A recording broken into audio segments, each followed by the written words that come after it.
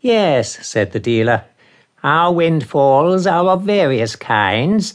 Some customers are ignorant, and then I touch a dividend on my superior knowledge. Some are dishonest," and here he held up the candle so that the light fell strongly on his visitor, "and in that case," he continued, "I profit by my virtue." Markheim had but just entered from the daylight streets, and his eyes had not yet grown familiar with the mingled shine and darkness in the shop. At these pointed words, and before the near presence of the flame, he blinked painfully and looked aside. The dealer chuckled. "You come to me on Christmas Day," he resumed, "when you know that I am alone in my house, put up my shutters, and make a point of refusing business.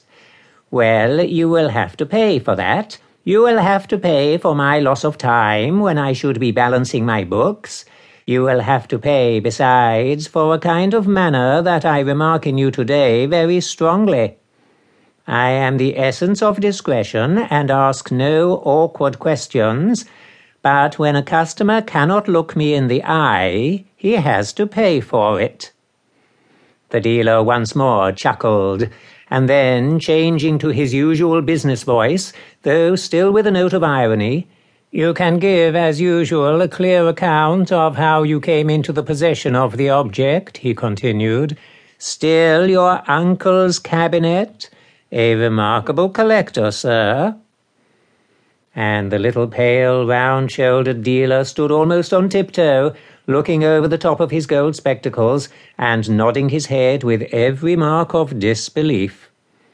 Markheim returned his gaze with one of infinite pity and a touch of horror. "This time," said he, "you are in error.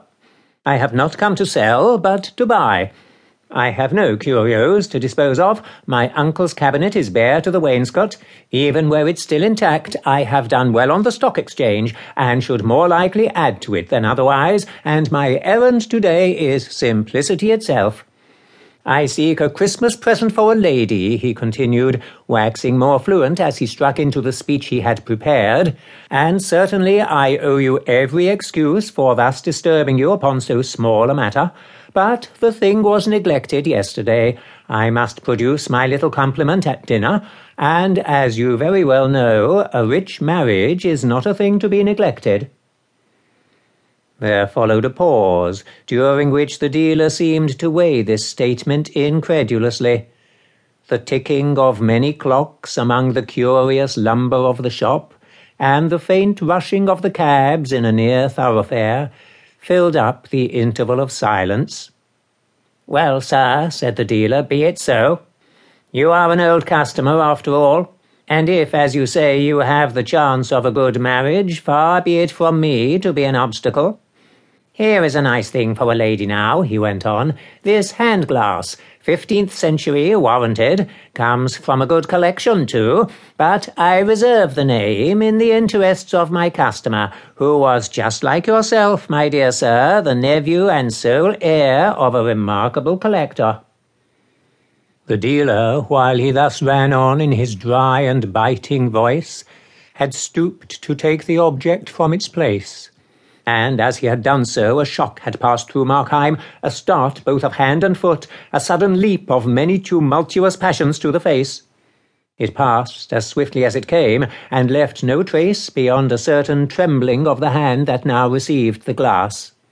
"A glass," he said hoarsely, and then paused and repeated it more clearly. "A glass for Christmas? Surely not."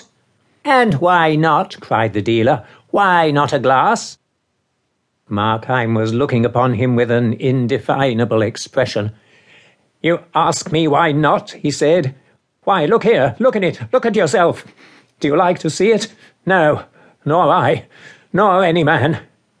The little man had jumped back when Markheim had so suddenly confronted him with the mirror, but now, perceiving there was nothing worse on hand, he chuckled.